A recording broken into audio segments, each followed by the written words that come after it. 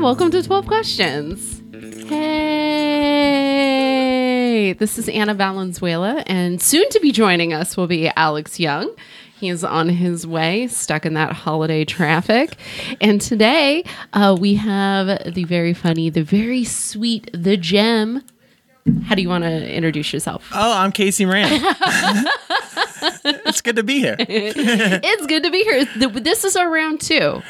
We had done one, and it was a really, really long episode, and I lost half the files like a spaz. And so we're redoing it, and I'm glad because I think we're both in a better place right now. I was just going to say that because I remember I was super manicky that day, and I was so lost, and it got to a point that I was kind of glad you didn't air it, not because of what I said, but because there was a moment where you got a phone call that I don't know if we could really have talked about. We couldn't have talked about it yet. So, but it was so good. I got a phone call from the king of television saying I was going to be on television is what happened. Right.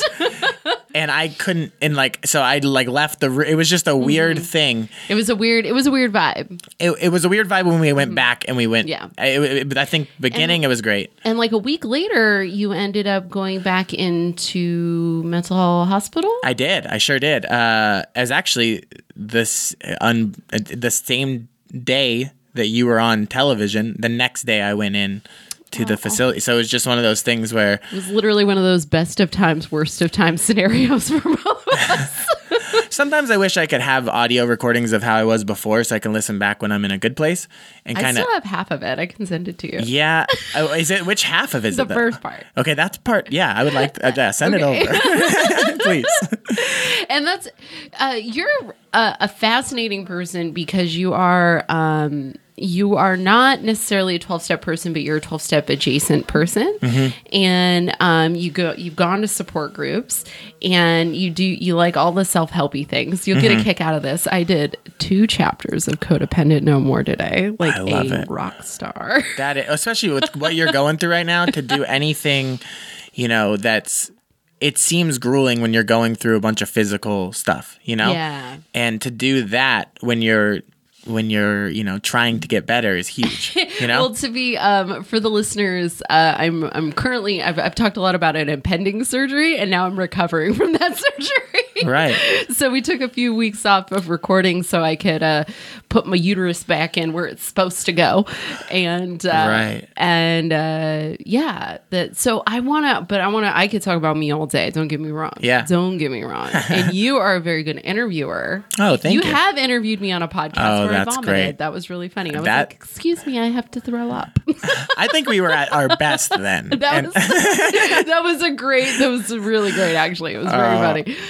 So I want to know, how do you, because you've had a lot of surrenders in your life. Mm-hmm. You've had a lot of stuff happen. Right. How do you, given the things that you have to deal with, how do you experience surrender?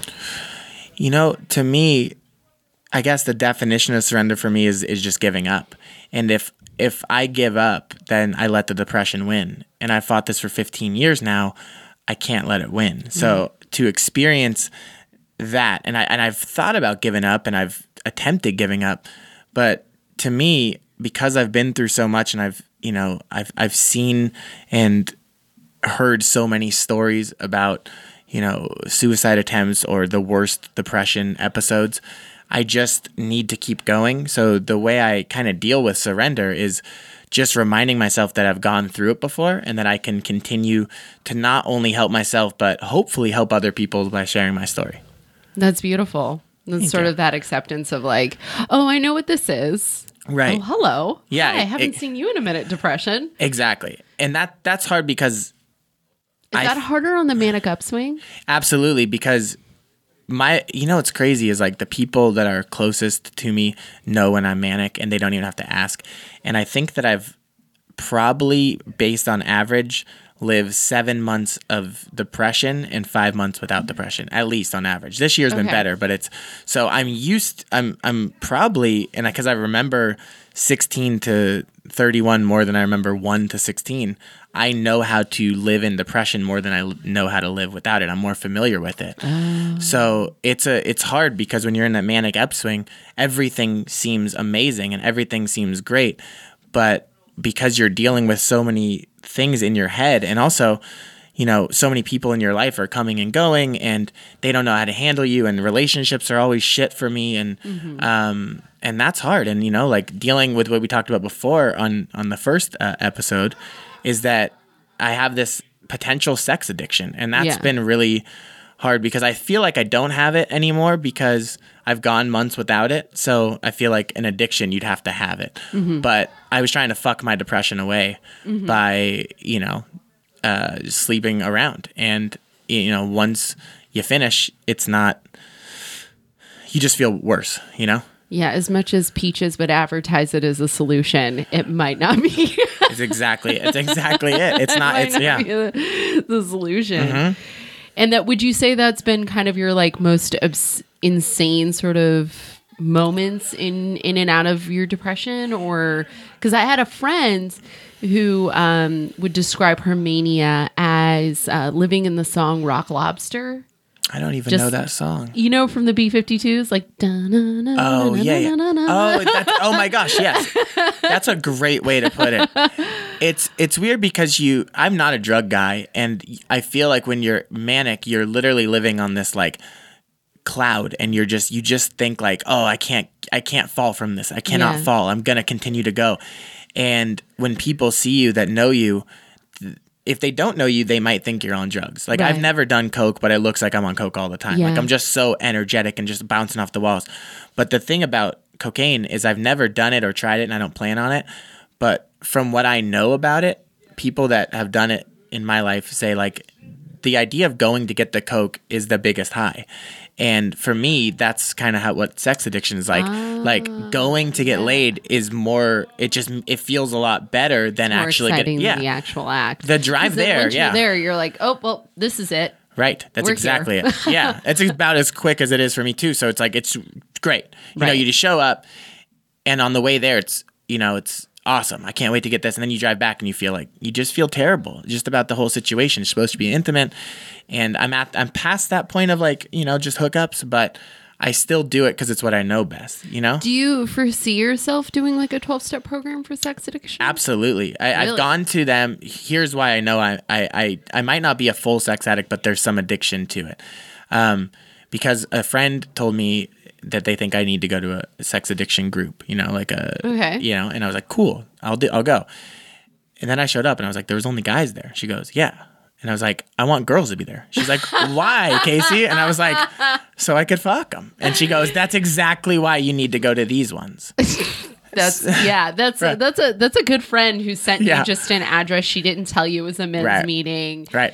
But yeah, that's that's so funny. Yeah. You're so funny. I try. You're one of the only people, when some people make like big announcements on social media about quitting comedy, you're one of the people where I was like, oh, thank you. Your voice and your humor is, me, I love me a dark joke. I love a joke about just like the real, like laughing when you're really not supposed to be laughing. That's laughing when you should be crying. Right. And your jokes about depression, I think, are not only informative, but they kind of help normalize the situation, because we know more people with depression than not. I think this world's kind of like people are getting better and better at talking about it. And thank God, because it was years that like in 2003 when I got diagnosed, it was so taboo to talk about, right? And now it's like, especially with these assaults and stuff going on. And I'm not saying that depression is related to it, but I think that now that people feel the need to like come and talk about something, and they can finally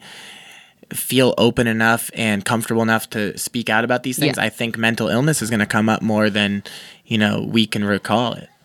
I think I wonder if it's just a generations long, like the greatest generation was very good about not discussing their feelings, but very good at discussing what happened. They discussed what happened. Yeah. And then sort of boomers started talking about their feelings, but it was in this way, this sort of untrained way, like nobody really taught them how to do it.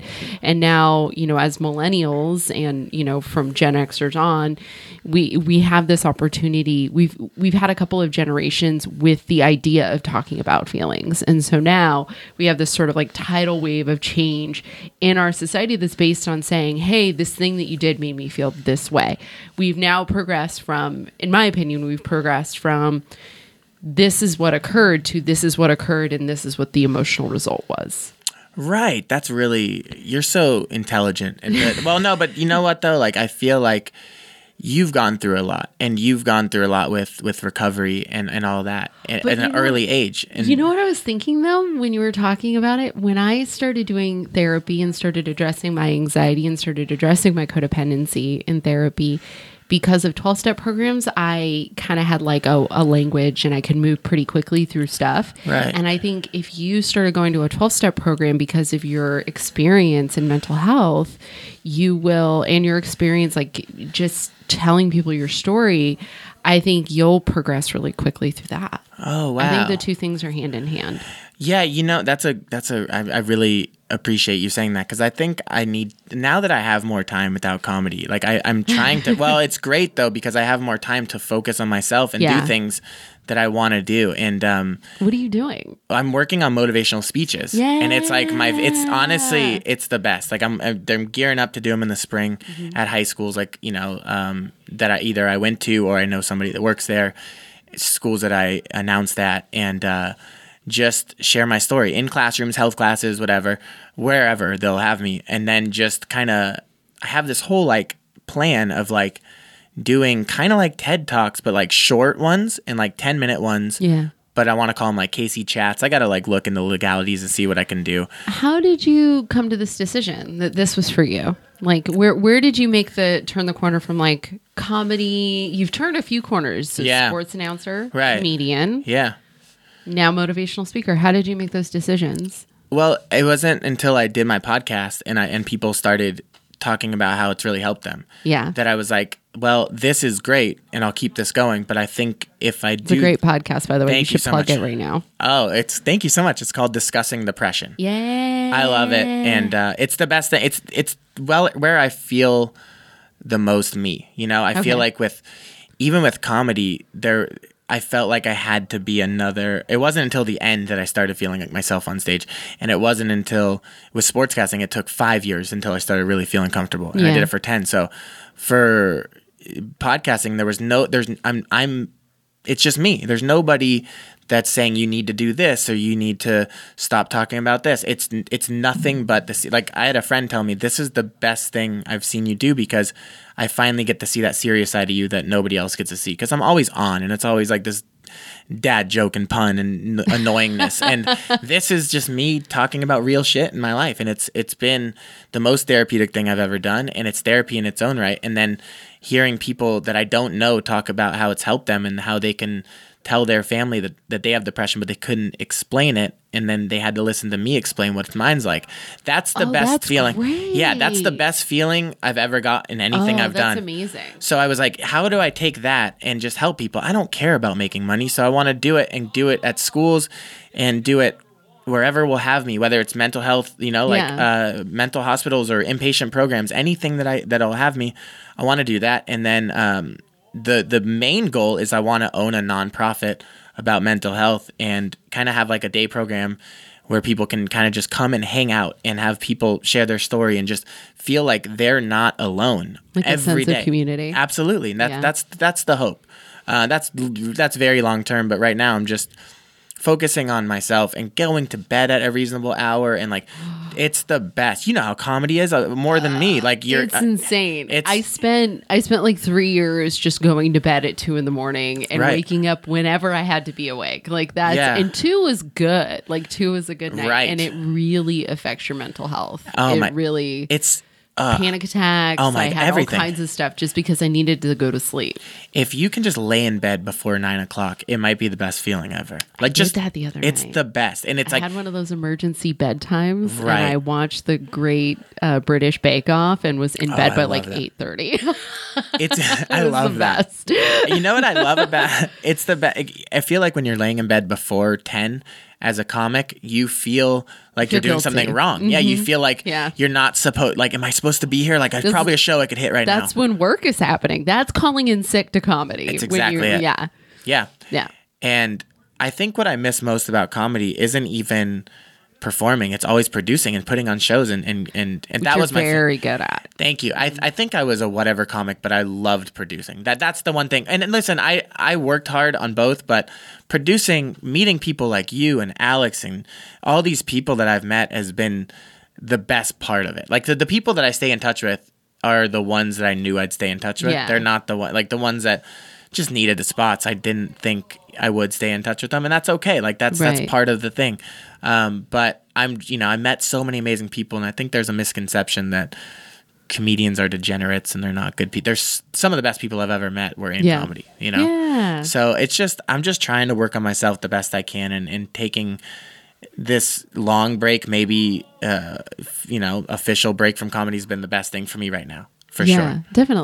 Definitely. And it's one of those things where I think a lot of times when people need to make life changes, they experience too much fear to make the change. Right. And I think that what's really kind of beautiful is you've been really open with like, hey, I'm making a change. Yeah. And this is my process and these are my feelings. Right. And I think that's been really valuable. It's been valuable to watch, Thank you. Well, I have to thank you because the people, whenever I'm going through a real issue, I put it on Facebook or whatever, and you would hit me up and say, "Hey, man, are you okay?" And like that means more than anything because you mean it. It's not like and other people, even your co-host actually has helped me out too. Hey, he's here, guys. It's Alex. Hey, what's up, gang? I made it. Sorry. He made it. You look great today. Look at you. Man. Well, Daddy had an audition.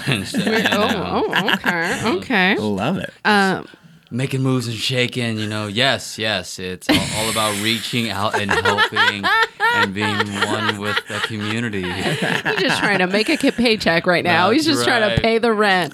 All day. Aren't we all? Yeah. Just trying to pay Absolutely. the rent? Absolutely. Actually, I don't know what that is. I live at home and I haven't paid rent in very long. Which is cool. You have family members at home that are they're the best, super supportive and nice and sweet. Yeah, I mean, my mom is a drug counselor herself, and so she really understands what I'm going through. Yeah. And my dad's been very supportive. And then a pug. Pugs are the best. So You have a pug? Yeah, Sadie. Nice. She's the best. I gotta meet this pug. Yeah, she's great.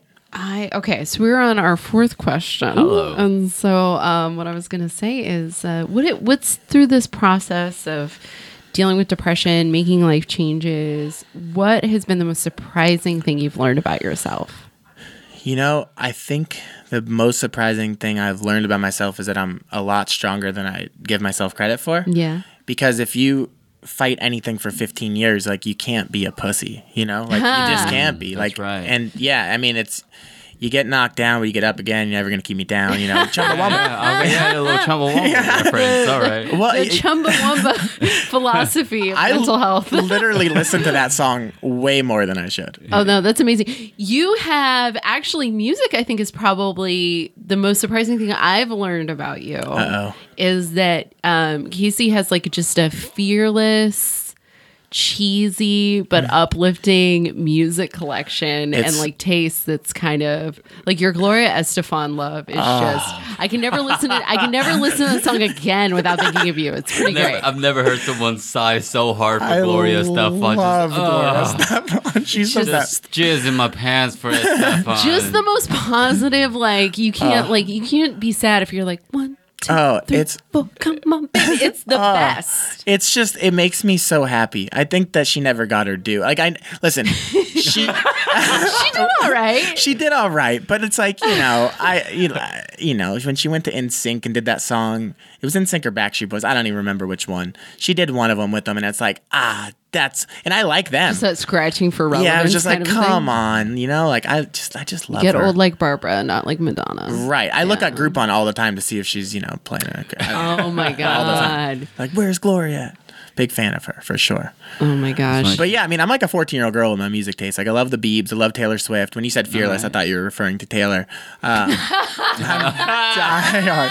I love her. She's the most unfearless. Come on. No, but she has an album called Fearless and a song called Fearless. I just want to motorboat her eyes, you know? Fast. This is the only thing on her that's round enough to do so. Exactly what I was going to say. She's got nothing else. Yeah. Everything else is just angles. You're going to poke an eye out. Right. I know.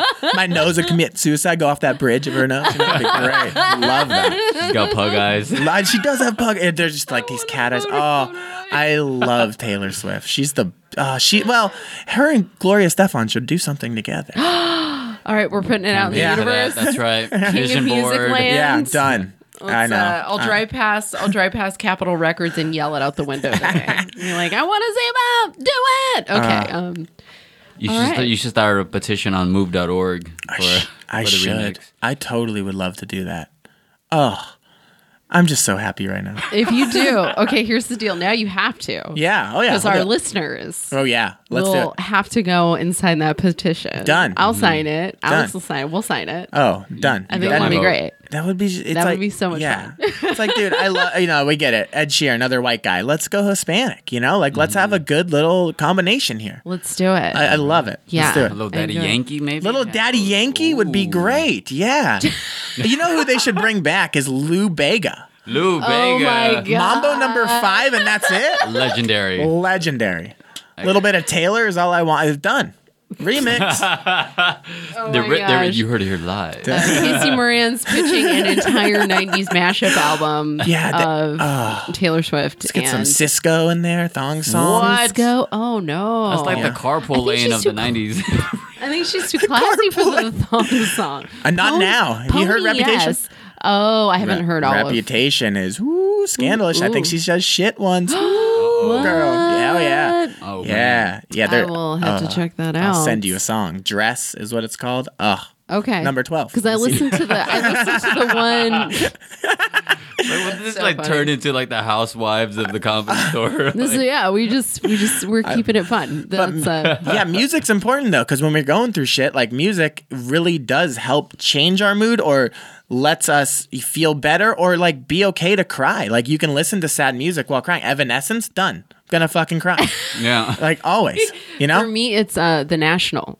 You want to get a good cry on? Listen to anything from The National. I think Just I might a do that. Sad. It sounds like if dads could cry. That's the sound of dads crying. Is The love National. Sam Smith gets me. I listen to little Really? Sam I Smith. love See, that. that's classic. That is classic. Little lip quivers. Just Yeah. That's great. It's important to cry, Like Yeah. I heard on Garden State, Natalie Portman said, like, I enjoy a good cry. And like, I feel that same way, Like, I think it's, as a guy, I don't really give a fuck if people know I'm crying or not. Like, I try to schedule a cry in a week because, I used to do that when I first started doing comedy because I realized I was doing too much. It was putting too much serotonin in my brains. Yeah. Okay. With all the laughing, and so I was like, I should probably get a good cry. It's so important to balance that out and also to like let emotions go. And it's like, it doesn't even have to be a sad cry. Like you could be happy about where your life is and you can tear up about that. It's just important. Like I'll watch a sad movie. Perks Being Wallflowers, my go-to. It's not even that sad, but like, but then if I want to really cry, Rudy. Inspirational sports movies always fucking get me. Always. Done. Invictus. Never saw that with Matt okay. Damon and Morgan Freeman, right? Yeah. 2009. I'm IMDb. I once saw $1 Million Baby on a Valentine's Day date. Yikes. Day. 2005. crying. Yeah. I love that. That was 2005. And you know who was great in that didn't get enough credit was Jay Baruchel. Oh. He was the special needs boxer that they were making fun of, and he was so good in that. Oh, See, you're a delight. I'm ready to Maybe cry that's now. your other podcast is sports movies. Sports movies with Casey Moran. You can announce them like oh my a god, game. that would be great. Yeah, that would be fun to do. And you just cry throughout Just the whole cry podcast. through the whole. Yeah. And then let her play. Oh She my God. bit her tongue off. Oh, when Denzel Washington, you cannot replace a Gary Brutier as a person and as a player. Oh, done. Always cry. Everything's done. Oh, done. Game over. And with that being said, what would you say your like level of honesty is in your life? Right now, it's been just 100% honesty with everything, and that's good and bad. Like with girls, it's been bad because I'm just like super honest. If it's on Tinder, I'm just like, listen, I'm only on here to bang. If you are cool, if not, like And a lot of girls appreciate that because you're not playing games, but the other times like, oh, well, later, like, cool. But in life, like if somebody asks me a question, I'm going to tell them like the honest answer. But I feel better when you don't hold back, and you have to be honest. And there's a way to be honest and not brutally honest. And to me, I don't think I've ever been more honest. And that's scary to me because I think it's going to get bad. I think that sometimes I'm going to hurt someone, and that's my biggest fear is I'm going to hurt somebody's feelings, and I hate that. And now that I'm not doing comedy or not producing shows, I don't have to run into people and asking, like why I didn't book them enough or whatever. I just don't have to deal with it. Do people hit you with that one? Yeah, a couple times, and it was really hard because it was just like there was a lot of times there was no reason. It was just like, oh, there's like a ton of like literally. I went through all the lineups recently, and I had over 200 comics that I booked through the years that I've done it. So it's like it's just an influx of comics. Like sure I have my favorites, but there's also sometimes I just forgot about certain people. Sometimes I'm one person, not being around, right? Out of place, out of mind. Yeah, so many comics. There's over yourself. Get over yourself. You're not the only. Sorry. No, good dude. Please rant. I guess because when I did a show too, people when I produced a show, it was the same thing. Yeah. Same thing. Everybody hitting you up. Yo, can't get any stage time. I'm like, I've booked you 3 times and you didn't show up. Like, exactly. Shut up. That's why I don't book my show. I have a booker. That's so smart, Anna. How much do you pay him to deal with that shit? It's pretty. She goes through kind of a roller coaster because she has her wish list, but we have like a running list. We call I could text her right now and say, hey, put someone on the list. Like you're on the list, Alex. Like everyone's on the list. Yeah, go ahead and create send her the lineups. my name again. Appreciate it. Yeah. I'll make sure. But yeah, we just sort of it was one of those things where it was like. Sort of like a principles before personalities thing. And I was like, I don't want it to, I can't wear 2 hats at once. I can't be a comedian and the producer of the show at the same time. Right. That's so smart because I did that for way too long. And a lot of times I just ended up producing shows and not performing on them because it was just giving me too much anxiety. Like I wanted to make sure the show was going good before anything else. And that way you give somebody else a spot by having them host. So it kind of... That helped, but yeah. I have to amend my last statement. Also, the person running the show, it was her dream to start a show and her dream to create the lineups because she didn't agree that the clubs in town were doing it right. She was like, they're passing the wrong people. Oh, I think there's people they're passing over. So I have to amend that. It was one of those things where I was like, actually, this works out really good. So I can't take credit for that. Wow. That's me being honest right now. No, that's great. Like, she kept that 100 for you. Yeah, absolutely. That's great. Yeah. So, sorry, I'm like, way to loop it back around. Sorry. I haven't left the house a lot, guys. And that's what you get is a babbly, crazy person. What would you say? How do you deal with fear and anxiety? Lately with fear, I've kind of just been taking things head on. This is going to get laughs, but it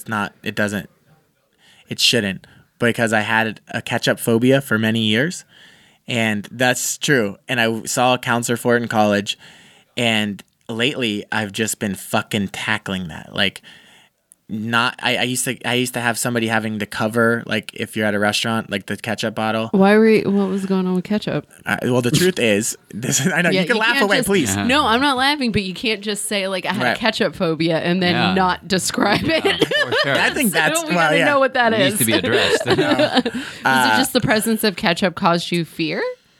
Maybe, but what the counselor said, I say counselor because it was like a grad student, Yeah. And they said, well, we went, like by the 4th one, she's like, oh, we got to figure this out. What do you think it was? And I was like, I think my brother used to force me to eat ketchup and say it's not American that I don't like ketchup. And he's 4 years older, and I was a kid. And it's, and you love your brother. I love him. He's the best. He's the best. He's a gem. Shout out to Casey's brother. He's great. And I don't even know if he knows it, but like to me, I think that's what it is. So it might be a PTSD thing about a condiment, which is just a strange a PTSD. Yeah, it's crazy. But yeah, I mean, so what I'm saying is I'm tackling them more than I ever have. also I've been more honest with people rather than letting things go on till I get hurt. So that's tackling on a fear. Anxiety is a whole other thing because that can happen at any time. And anxiety, whether it's driving and you pull over and you have to fucking deal with it, or like when I go to depression support groups, that's when I get the biggest anxiety, is hearing somebody's story, especially when it's really sad. I have to step out and go outside and just take, deep breaths. Yeah. It's important. So I think I'm much better with dealing with fear than I am anxiety right now. Interesting. Because you do a thing that requires a lot of humility. And you've done, every once in a while, you'll check in. You'll have a conflict in your life. And you'll check in and go, hey, can I run something by you? Yeah. And that's something that we learned to do in 12-step programs. Oh, wow. To be like, hey, can I run something by you just to make sure I'm not like blowing this out of proportion in my mind? Yeah. Or can I just need to let this out of my head? And you've done that a couple of times where you've been like, hey, this thing happened. Can I run it by you? Yeah. And I think that's like a really valuable tool. Well, and thank you. It means a lot that I have great people in my life that I can just run it by and go, listen, if you don't have time, I totally get it. But right now, maybe I'm out of line here, but I think I'm in the right, and please tell me if I'm not. And the best part about being honest is, like, if you trust someone, they're going to tell you what they think, whether you want to hear that or not, and that's going to help you grow, I believe, especially if they're honest with you. But it's tough. It's like, lately I've been going through things, and I've just, instead of letting them get worse, I've been tackling them, and it feels so much better. Like, at the time it's tough, but like as you move on, you're like, man, like now I don't have to deal with that anymore. It's really great. I love it. And did you say all this to that bottle of ketchup? Fucking hate ketchup, man. You don't have to like it. No, I just smell it, and it's just so bad. Like, people who hate ketchup hate it the way people who hate cilantro hate cilantro. It's like on cilantro. That. It's on that level. I don't know any cilantro haters. I know people that don't. You don't know the people who think it tastes like soap? No, I had never. And then thought there's about people that. who just like can't do avocado at all. See, for a while, I was a non-avocado guy, and then I went to an avocado festival avocado festival, and it fucking changed I got this hat there. I loved it. Wow. So yeah, that's the thing. Avocado man now. That's another fear. Wow. Like, I was tackling things like I wasn't giving them an honest try. I didn't try Nutella for the longest time, and there was no reason. Really, Steve Simone was the one that brought it to my life, and I haven't gone back since. Basically, shout out to Steve Simone. If Steve Simone recommends a thing, you just go for it. Just go for it, because he's just all about joy and sunshine and love, and he's not going to recommend that you eat something gross. Right. Like, he's just not. Oh, buddy, it's the best. Let me tell you. Oh, it's the best. It's the best. I love him. The man's got the best teeth in the business. Oh, he really does. He really does. And I think he records in the same studio. He does. Is great. I was looking at the calendar. He does. It's what's the name of his podcast? Good Times. Good Steve Times. Simone. Steve Simone. I knew that. Appropriate. Yeah, it doesn't fit him. And it fits. Like, I can't imagine his podcast being called anything else. Yeah. Can I ask you a question real quick? Because I with the recovery thing, like, I heard a comedian, Jay Moore, say he thinks that even if you're not an addict, like, you can benefit by going to 12-step like programs. Just anybody can benefit by going if you apply it the right way. Do you agree with that? I think so. There's a really popular book about ADHD called Driven to Distraction. There's Driven from Distraction. Right. And there's he's a really well-known author, and there's a chapter. Do they just have chapters of like colors and there's like random pictures? Yeah, it's just shiny things. It does. The book is interesting because it starts with like a forward, like a chapter in the beginning that's like, if you have ADHD and there's no way you're going to finish this book, just read this chapter, and then give the book to a loved one. Oh. And but there is a chapter about how ADHD can be benefited from 12-step programs, and that there is a certain rhythm and a certain it helps build honesty, because ADHD people tend to, especially adult ADHD people, they've developed some white lies to protect themselves. And it helps develop that rigorous honesty, and it helps develop like planning and kind of getting in touch with yourself in a way that maybe you haven't let yourself do in the past. So I think for a lot of people, it could be beneficial. And certainly people in my life who are normal, who've like gone through emotional stuff, sometimes I wish I could just take them to a meeting. In fact, I had a friend whose wife was an alcoholic and then she left him and we didn't know what to do. So we just started taking him to meetings. Wow. And he said it really helped him understand what was going on in his relationship by listening to other people share their experience, strength, and hope. And so I think for a lot of people, it can be beneficial. I think it's beneficial in that way. I've been trying to write a spec script for the show Mom. Have you ever heard of that? Of course. Anna Faris. Anna Faris, and it's about multi-generational alcoholism. Allison Janney too, right? Allison Janney. Yeah. And I gotta tell you, it's a really good show. It is a great show. I've really been it hits me in a very specific place because I think Allison Janney's character is a lot like how my mom would have been if she had gotten sober. Right. And but I think shows like that have success because folks do kind of benefit from the spiritual principles involved. It does. There's just a certain type of alchemy that you hear people now with therapy becoming bigger and self-help. Self-help's been, this isn't new. Self-help's been a thing. But I think what a lot of times you hear people saying things like, I'm just going to let it go. Or I'm going to, you hear stuff like, that cracks me up about, I'll hear somebody say like, so I'm going to choose to believe, even though I don't like really believe in a higher power, I'm going to choose to believe that the universe is going to like help me with this thing. And I kind of think it's bullshit, but I'm going to choose to believe it because my therapist told me to. And I'm like, okay, cool. Like that, it helps. Like I choose to believe the better story, like to quote Life of Pi, I choose to believe the better story. And I think more and more people are learning to do that because we live in such a big, scary, anxiety-provoking world. And the older we get, we realize, it's not like we're never going to cross some finish line and things are going to get easier. Our tools are going to get better, but also our life responsibilities are going to get greater. And so... Yeah, that's true. Yeah, so we have to kind of we have to improve. So I think that, I kind of wish there was just like a fucked up People's Anonymous, or like a, I give up Anonymous, whatever that is. But that's why there's so many, there's like over 350, 380. There's some, I haven't looked it up lately, but there's like hundreds of 12-step programs. And it's all free. And it's Why not do it? Yeah. It's all free. It's all free. And it's get better at what you do. Like things don't get easier. You just get better is a quote I've heard. Yeah. And that's good, like just to bounce off of what Jay Moore was saying, a lot of big comedians like do that. And I'm like, hey, if they're up there on the upper echelon of their careers and they're doing that, what's to say that I shouldn't do it? Right. And I had that moment where I started going to Al-Anon, and I remembered in an interview on Mark Maron's podcast, a female comedian, super successful.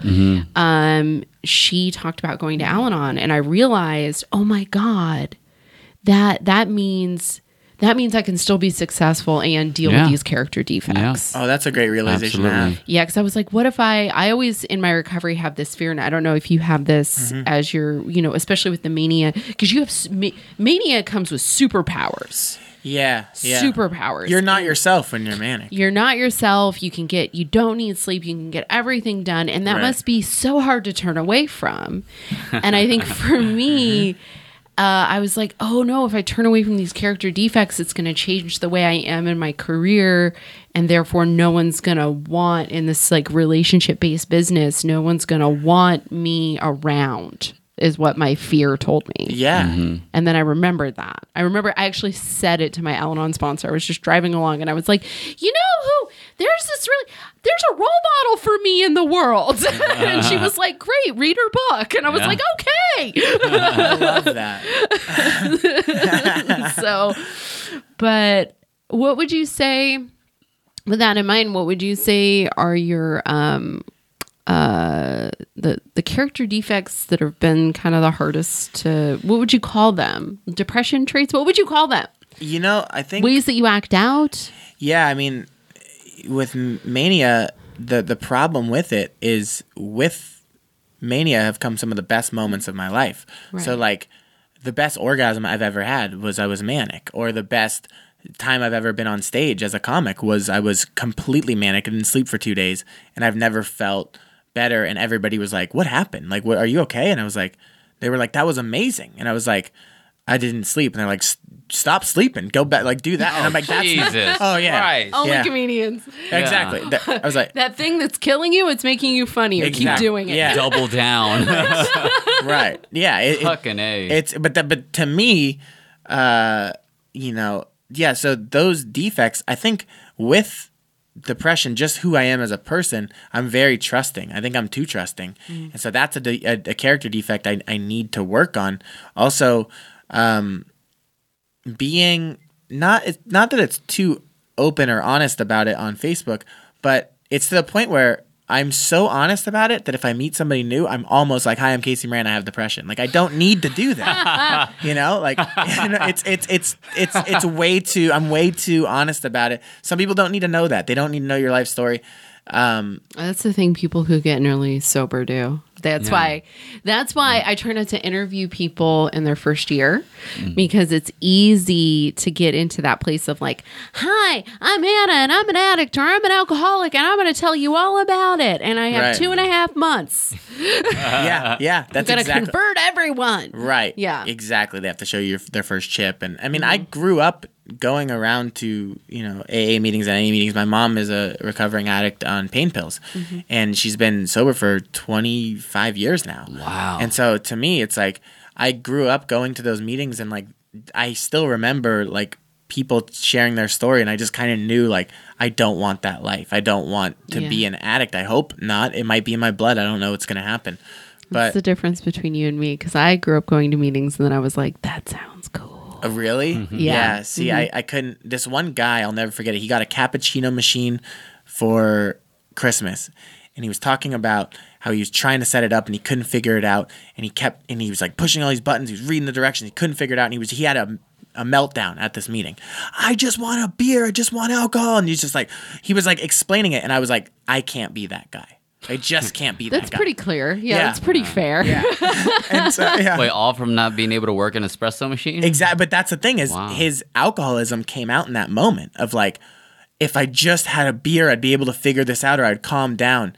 And I don't know what happened to that guy, but I wish I knew what he looked like, and I would just go thank him.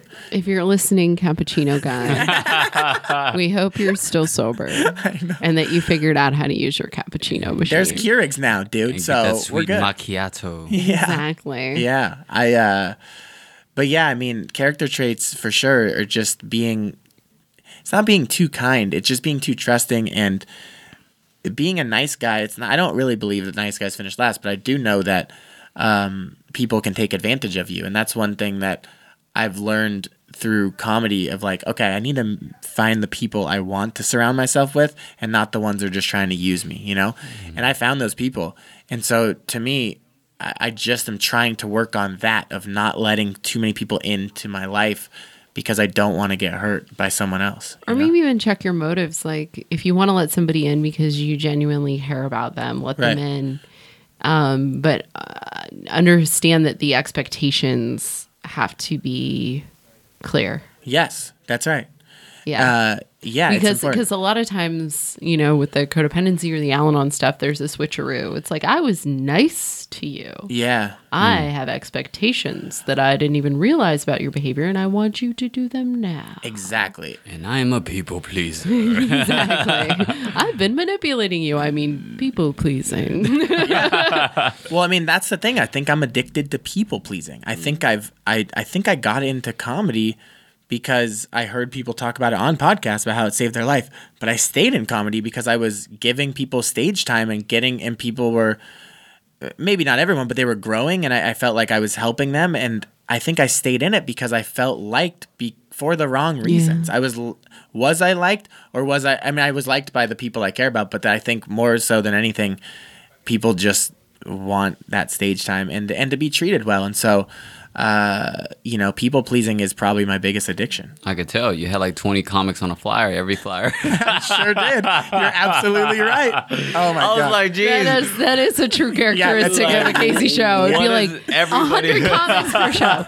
7-minute sets, you run the light, it's cool. And all really good comics, too. Yeah. It was all generally their best. It was a great in a room show. with no air conditioning. Always.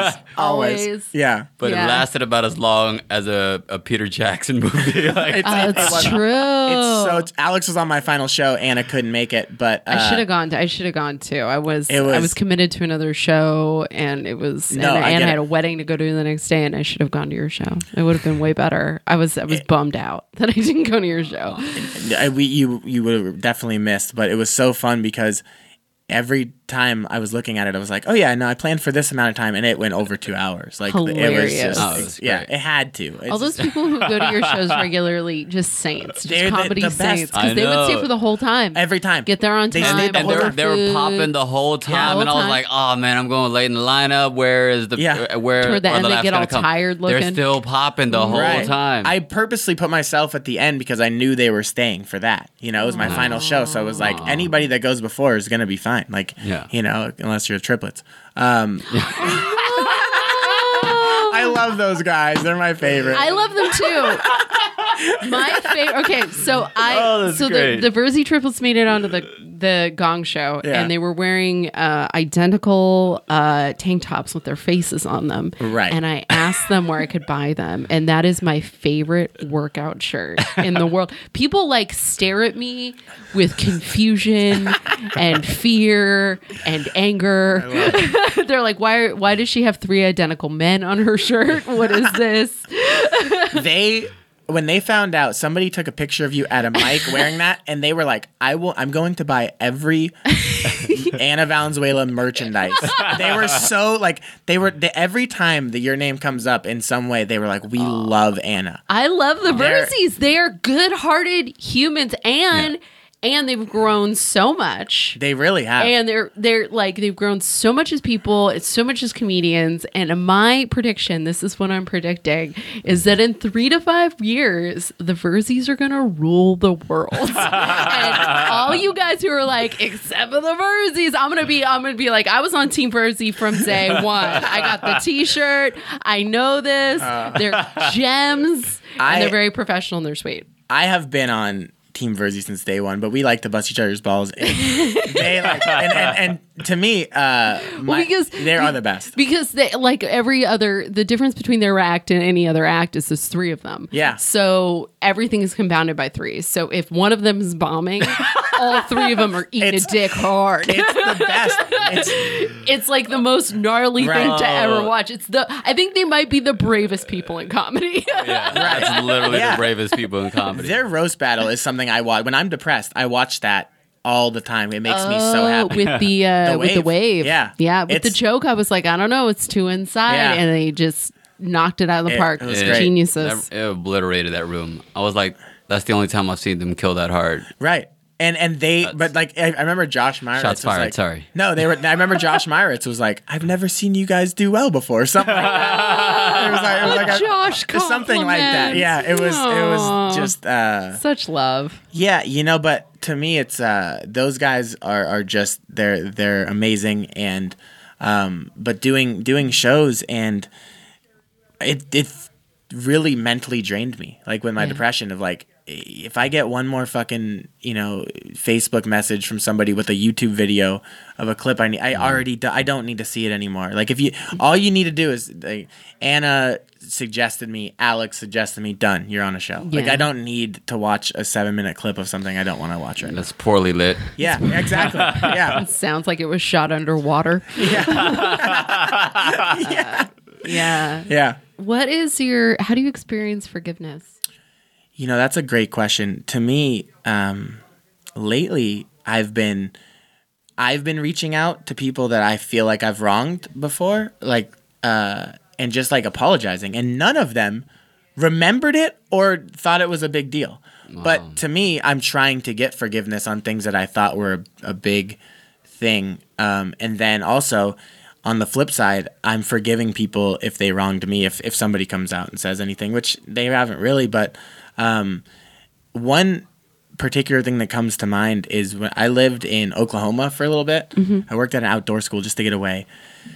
And it was like, you're teaching outdoor education. I was terrible at it because I get lost on school, hikes. yeah. I got lost on hikes and like it was just Oh, awful. it's like a wilderness program. Yeah. I was teaching these kids how to hike, and I was getting lost every day. It was brutal. And they were the easiest hikes ever.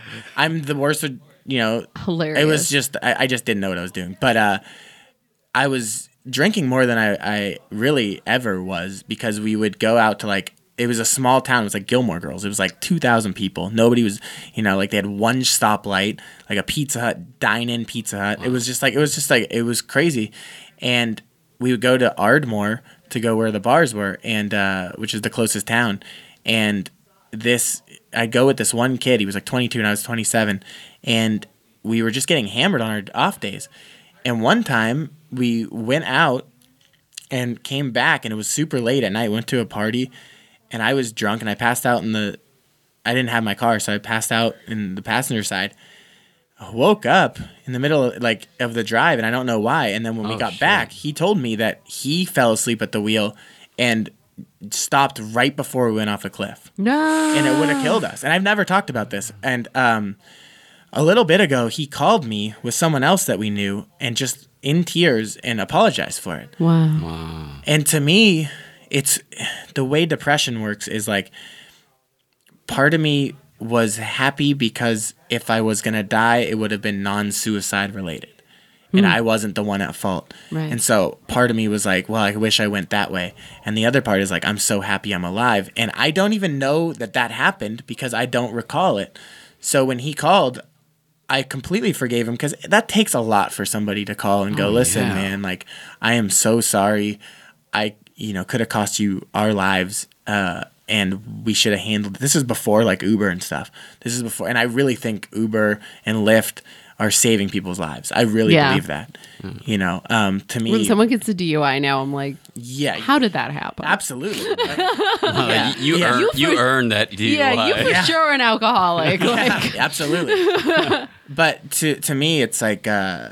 I mean, unless you like kill my mom, I'm gonna forgive most people. It's just gonna take time for me to really come to terms with what happened, and forgiveness is tough because when you're forgiving that person, if it's something that's big, you might be welcoming the door of that happening again. So like if they wrong you in some way and you go, no, it's okay, don't worry about it, they can do it again because you were so cool about it. So you have to let them know when you're forgiving them that, listen, I hope this doesn't happen again. If it does, we're done as a friend or relationship because, forgiveness is like a get out of jail free card, Yeah. It can be. I can. Disagree, my experience, please. My experience is that you can forgive someone and also not allow that behavior again. Like Right. I had a situation with a person who I was pretty close friends with, and she kind of violated my trust. Right. And I said, like, hey, just so you know, like, you violated my trust, and I want you to know that I forgive you. But that's not a person I have a friendship with anymore, really. I've distanced myself quite a bit. And the reason is, not because I don't forgive her. I forgive her with my whole heart. I really do. But I also kind of like, I can separate her from her behavior. Right. And if I don't want to allow that behavior into my life again, I have to create some distance. That's very smart. Yeah. And I think that, in the future it might be different, but for right now, what I need is that distance. I need the detachment in order to kind of be able to just be okay with it. But, it was, I think it took a lot of years and a lot of practice to get into a place where I could forgive somebody and move forward, Right. Mostly with my family. Like if I want to have a relationship with a lot of my family members, I had to forgive them. Right. If I want to ask for forgiveness from other people, I have to be able to forgive. Yeah. I can't have it both ways. That's huge. You're right about that. I mean, I think it depends on the person and the situation. For me, it's never been to that extent. that's you being an adult and being more mature than I could be. No, I mean, I'm not saying it like that. I'm No, just no, no, saying, but you're- no, like, but I you're- think there's a way. I There think is- I figured no. it out. I don't know quite. I don't 100% know the mechanics of it. Right. But a lot Hey, of it, queen over here. I funny. would hate to be the person to like lose a friend like Anna. Like if if I would like piss you off and I would just not. I would just be fearing for my life. Like it takes a lot though. You've been through a lot, so it does take a lot for me to get to Yeah. a point where I'm like, you know what? I need a break Like, from you. I or- need a yeah, break. Like need to this move on. was not okay. Like, Right. yeah, it does take a lot, but it can occur. Right. Like, How are where I you? just lose my shit. Yeah, I can't even imagine. Like, Yeah. how are you with forgiveness and all that? I think with forgiveness, I definitely do it, but I had a really bad anger problem, and that's like connected to my ability to forgive. Like I would forgive, but then I would also seek out to ruin people completely, and that's very unhealthy because you spend a lot of time there, and that's not true forgiveness. Only through the program have I like learned what true forgiveness is to sit down, write it down, dump it out of my head, talk to the person, and really confront them with it face to face. Not through like a messenger or through like a phone call or Yeah. something, to sit down, and because it's that heavy on me, Right. where I have like the blood of warlords in me. And like, He truly does. I've And- seen this behavior. I've seen you It's- just be like, I'm gonna ruin that guy. yeah, it's I'm like, really whoa. bad. Like, and it's then you the got sober dumbest- and it changed. Yeah, completely. I had to because I was like, oh no, this person's, you'll never work in this town again. Just- It's terrible. Just the ire of just like generation, like sort of like a gangster. Yeah. You would have kind of like a gangster mentality. Yeah, about it. I'm like a pit bull where we used to be war dogs, and now So we're funny. like So allowed in funny. the house, but we'll also like kill your family Yeah, if we snap. yeah. It's bad, and I think that saved me a lot from burning a lot of bridges down. Right. And I really value my relationships. That's the one thing that really saved things for me. Sitting down, forgiving people, and then that behavior really trickles down into my new relationships or my ones that are developing, because I think people are just great. Right. People in general, that's really helped me too, is to get myself out the house and realize that not everyone's out to get me. Yeah. Because I've seen people change. I've realized some of it is me changing, and then to push that forward onto newer developments in relationships, and that's like I could track the progress of just like the little reactions on my own behalf, Right. to where I'm not seeking out vengeance, or like if somebody says something sideways to me, I'm not gonna be like, oh, you said that thing? Guess what? It goes on your little shelf in my head. And Yeah. just keep adding on little things on that person's shelf. It looks like fucking Game of Thrones, where all the heads are on the wall, and like the house of like no faces. It looks like that, but luckily I was able to rip all that down and realize like none of it matters. Wow. None of that matters. Yeah. I should stop keeping tabs on people, only for roast battle. But like I shouldn't do any of that, because it's very unhealthy and it takes up a lot of consciousness Right. and subconsciousness, which is something we can't control. And when you're that angry at anybody that even remotely looks like him, you have a problem with. Wow. I Yeah. don't like your face. Yeah, I don't like your genetic makeup. Like, fuck your bone structure, you know. Looks like that person. Like- what was like what? I'm sorry. Oh no, that's fine. It was just one last little thing that I found interesting. Is like my fiance's ex-boyfriend was a ginger, Okay. and then for a little while, because I didn't like him so to the point, because I'm just like, oh, you're immediately my enemy, and so I couldn't even look at the ginger vegetable without thinking my of. I'm like, heavens. oh my god, let's not. I hate ginger seasoning because it reminds me of that, and because my brain is so interconnected. Like, It's so funny. Is that why you battled Doug it's Fagan? so stupid. No, He's like, I got a bone to pick with all you redheads. that's right. It became like a ginger racist. That's so funny. It's dumb. It's so dumb. Well, we're closing in on the end here. Cool. So, what would you say is your, like, of the apologies you've made? Mm-hmm. Most of them were pretty much like, nah, like, I don't even remember. What was like the weirdest one of those? You know, there was a kid. This is so bad. There was a kid that I got suspended for in high school as a junior. I threw a chicken nugget at him, and I got suspended for that. What? Yeah, I mean, but like people were throwing things at this kid all the time. He was carrying a briefcase around. It was definitely bullying, and I mean, You were like in my defense. He was Right. carrying. It was the '90s. He Oh was carrying a briefcase. Right, It was a problem. well, I mean, to me, like looking back, like this is 2004.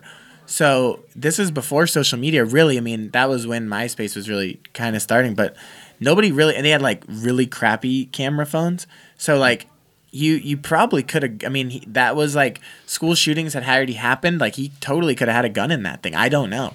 Damn. And I got in trouble for throwing a chicken tent. It was like the straw that broke the camel's back. Other people were doing it. I just the one that got caught. Somebody saw me, and I had got my license that day, so I was on campus for like 4 minutes. Like I literally just went to Burger King, got, it came to school at lunch, and then that happened. I got suspended for 2 days, and I found him on this is how old, like MySpace, and just like this was like not even that long after it, and I was like, I'm so sorry, and he's like, dude, I'd forgot that happened.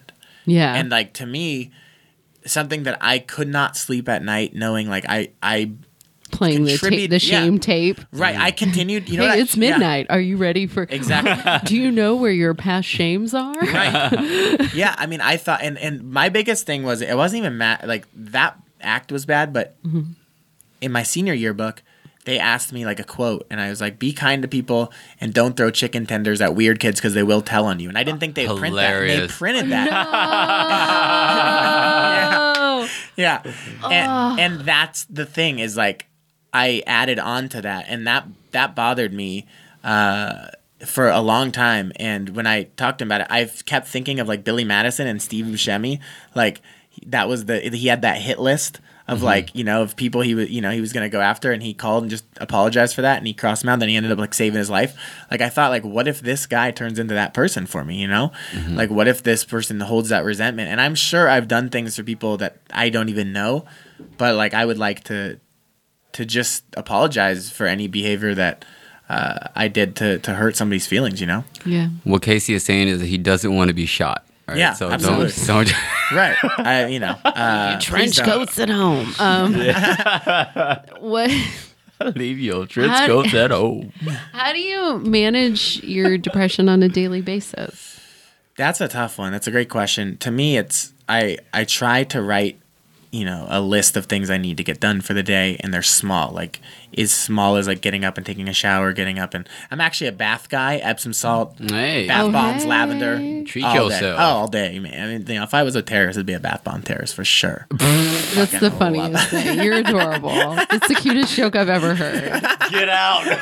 I love it. I love it. No, I don't. I'm not that cool. I like that joke. What are you I doing? love it. Stepmom humor? Like, That's adorable. That's so cute. They like I'd dad be a jokes on this podcast, right? yeah, I'd for be a sure. bath bomb terrorist. For sure. Hilarious. Now I'm gonna shoot you. Like, So bad. I You're a hate bath myself for that. guy. I love now, baths. Now that I know that, I'm gonna turn you into some body scrubs. Oh, that bath. They're the best. They do help with my depression Yeah. for sure. Yeah. But to me, I try to write a list of things I need to get done for the day, and even if you don't finish it, be grateful for the ones and be appreciative and proud that you got through some of them. Also, I always try to reach out to like one person a day and just see how they're doing. Nice. Like Nice. just like Get outside of yourself. Absolutely. Just like, hey, how are you? We haven't talked in a while. Or like somebody I talk to I have to just touch base with someone.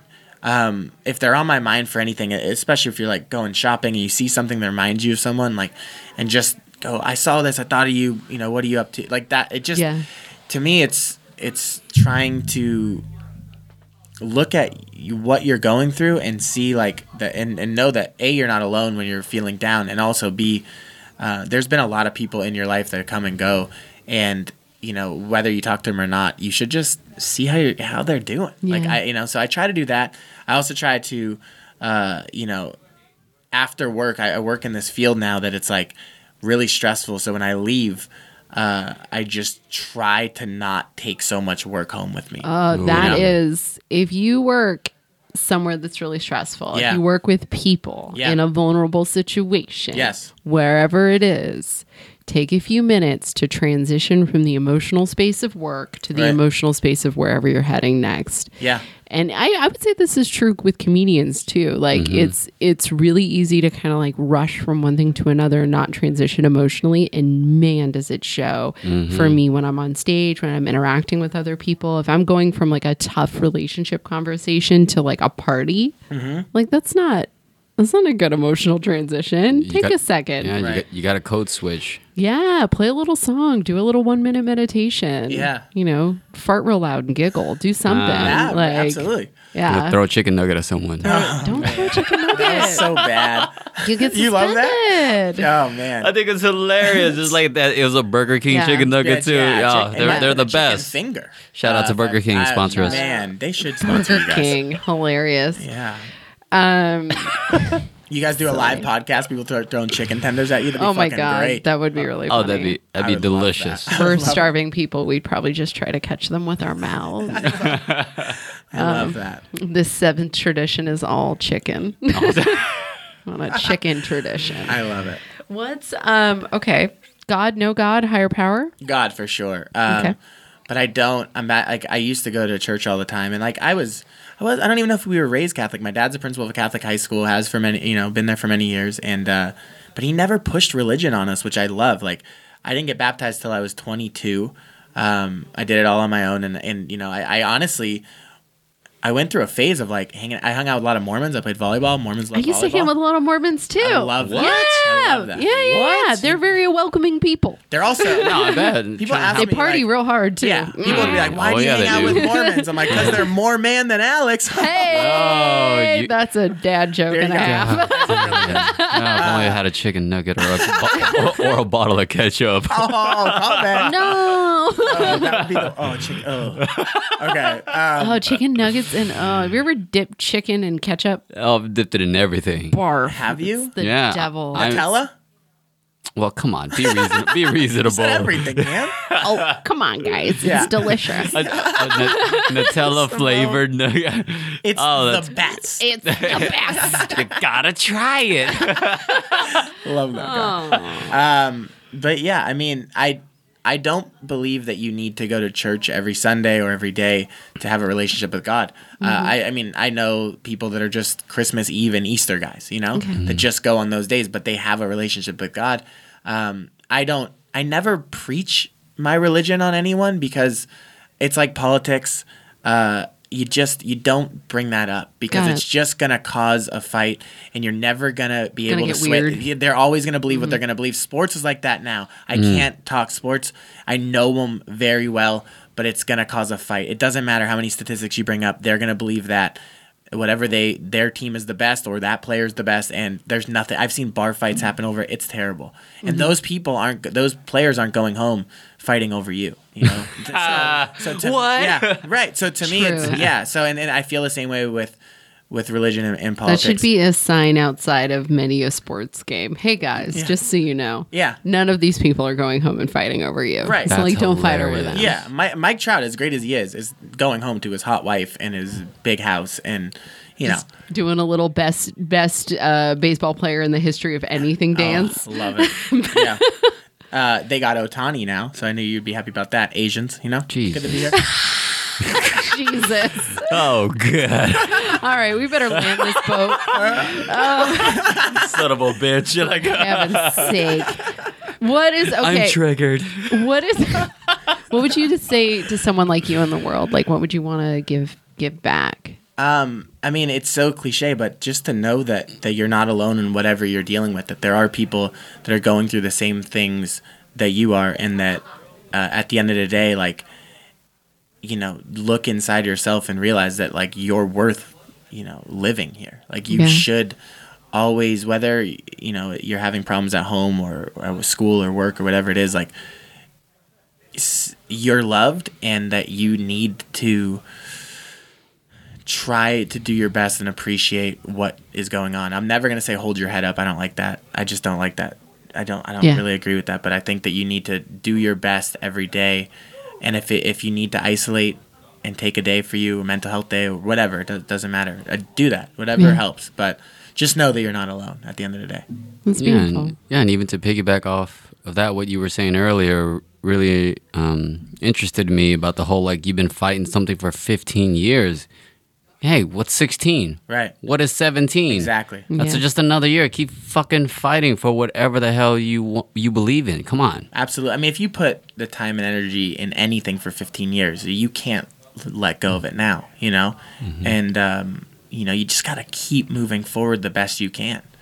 You know, it's crazy to know that at 16 when I was diagnosed that I was going to be, you know, 31 and still talking about it. At that time, I thought maybe I could beat the thing. And now I know I'm probably going to live with it the rest of my life, but I can maintain it the best I can, and I can surround myself with great people like you guys and other people, and just continue to better myself the best way I can and be kind to people, not throw chicken tenders, you know. All comes back around. That's right. All right, Solid. Casey, where can people reach out to you to come speak at their schools or Oh, to yeah. give them a pep talk where can people find you? I'm on Facebook, just Casey Moran, and then Casey Moran 1 on Twitter and Casey Moran 11 on Instagram, and my email is Casey Moran CASEYMORAN 0 the number 0 at gmail.com. And what's your social? Don't answer that. I Don't almost did answer it. that. Oh my gosh. You gave like all the information out. I know. He was just like, everybody hit me up. That would be But no, seriously, hit Casey up. He's a wealth of information. And Sweetheart, he wants sweetheart. wants to come and motivationally speak. That's what he wants to do. Yeah, I just want to share my story, and hopefully it can help, even if it's one person. That would be huge for me. And I thank you guys for just being great friends and being there when I'm at my lowest, and it means a lot, Likewise. seriously. Yeah, Likewise. likewise, dude. You were one of the first people to reach out when I was going through my shit. Yeah. So I appreciate that. I remember Yeah. those moments. Right back at you, man. Thank you Yeah, so much. and I've definitely, I know, because every once in a while you just text me out of the blue. I will. And I appreciate Hey, that. it's not even a appreciate hey you up. It's like, hey, you down? I'm depressed too. Hey, how's it going? I'm bleeding on everything. How are you? I'm like Eeyore. I'm crying on everything. Okay. It's like, do you want to meet up? No, me No. neither. Stay at home and play my violin. Just want to be sad. Yeah, like, We'll wear this adult diaper in peace. let's go get food. I'm gluten free. I can't. I can't. I'm laying Can't to even catch eat a up. chicken tender because I wrap it in bread. I'm just watching Mormon tapes. Oh, Being man. sad. All right, Alex, where can people find you to Oh, book you man. on their commercials and auditions and whatnot And comedy shows. and comedy shows? I am on. Why did I get Ask him Brooklyn there? questions. I'm on all the. I got an accent. Hey, fucking out of here. I'm on all the social medias. That Dapper Dwong, all right? That's DAPPERDUONG. Add me. I'll follow you back, okay? Oh my god. And you can find me at Anna V is fun. That's Anna with 2 N's on Twitter and Instagram. And you can find me at my website, AnnaValenzuela.com. And guys, Alex, I haven't seen you in forever. Yes. If no one's told you this today, I love you, man. I love you too. And we love you, Casey, all right? I love you guys. Casey, if no one's told you this today, I love this. love you. Yeah. Are we doing the And- rocket power thing? Yeah, Hold- we're rocket hold me. power. We're all Hold holding hands, everybody. And Oh, in case delicious. no one's told you guys this and you're listening, we love you. Bye. Bye. Mike, we're Ah. done. Bye. Okay. That was fun. That was That was great. a Thank good you. Jeez. was Sorry a- about being late, guys. Wow, that was a good one. That was awesome. Felt good. super organic. Can we get one of these guys in a picture here? I don't know. Yes, I was just thinking about that. We should take a picture in here. Post it to the Instagram.